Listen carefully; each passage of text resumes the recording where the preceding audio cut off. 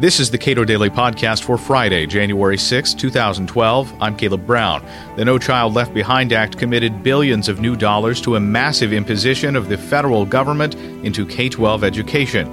The results have not been impressive. Now that the act is 10 years old, the Cato Institute's Neil McCluskey argues it's time to get the feds out of the classroom. Almost everybody, almost universally, people dislike No Child Left Behind, and it's accepted as a failure. And there's good reason for that.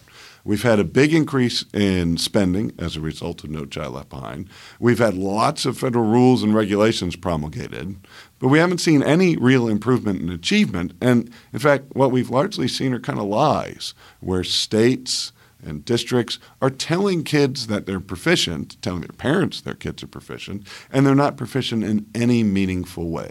So one of the problems that you've identified and many scholars have identified is that the federal government delegated to states the role of defining what constitutes proficiency. They said the students must be proficient, but they allowed states to define proficiency, which actually, in many ways, took American education backwards. Yeah, well, there were clearly problems with the law, where it's basically a law divided against itself. So on one hand, federal politicians were saying that the goal of this law is to force all states and all districts to get all students to the highest possible levels of performance in math and reading, and that it was going to punish any state or district that failed to do that. So it said everybody will be proficient by 2014, and you have to make progress every year toward that goal. On the flip side, though, especially because people don't like the idea of the federal government controlling their schools, they said, but don't worry. This isn't federal control. States will write their own standards, their own tests, their own statistical buffers about how big a subset of kids have to be to count them separately. And so what you saw was what you should expect. Every state essentially gamed the system where they defined proficiency at extremely low levels. In other words, they set very low bars, and they said, look, everyone's over these bars. We're out of trouble. The problem is kids aren't actually any better educated. The solution from probably some people, even recognizing that No Child Left Behind is a failure, would be, well, maybe the federal government should not have delegated that role to states, that defining proficiency under a federal education law, defining proficiency should be left to the federal government. Mm-hmm. Yeah, and this is what we're seeing now. So a lot of people, many of whom were kind of cheerleaders from No Child Left Behind in the beginning, they saw what states did, and they said that's the problem is we don't have this one definition of proficiency. We don't have one set of standards, and we don't have one test. And that's what we need. Now, they are still very loath to say this should be at all federal, to acknowledge that it should be federal. So we have something called the Common Core Standards, developed by the Council of Chief State School Officers and the National Governors Association.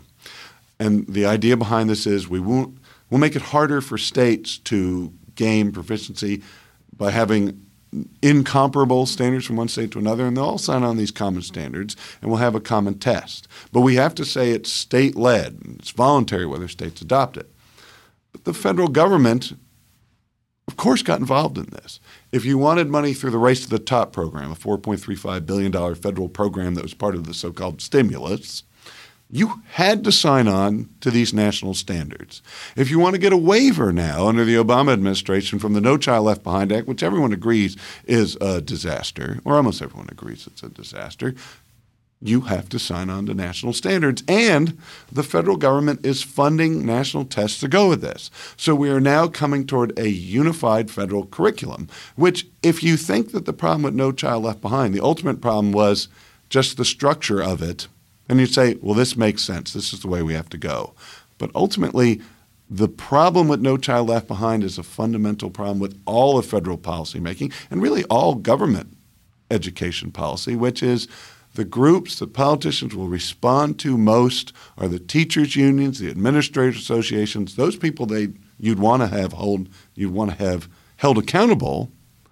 But they respond to them most because those are the people most motivated to be involved in education politics because they get the most benefit from the education system because it's where their very livelihoods come from. So on one level, you think, well, unified national standards are the solution to these problems, but they'll be gamed and ripped apart, just as No Child Left Behind was, just as most state standard accountability systems were, because the politics just don't make sense. What makes sense is to respond to the people you want to hold accountable, and of course, they don't want to be held accountable, but they want to get as much money as they can.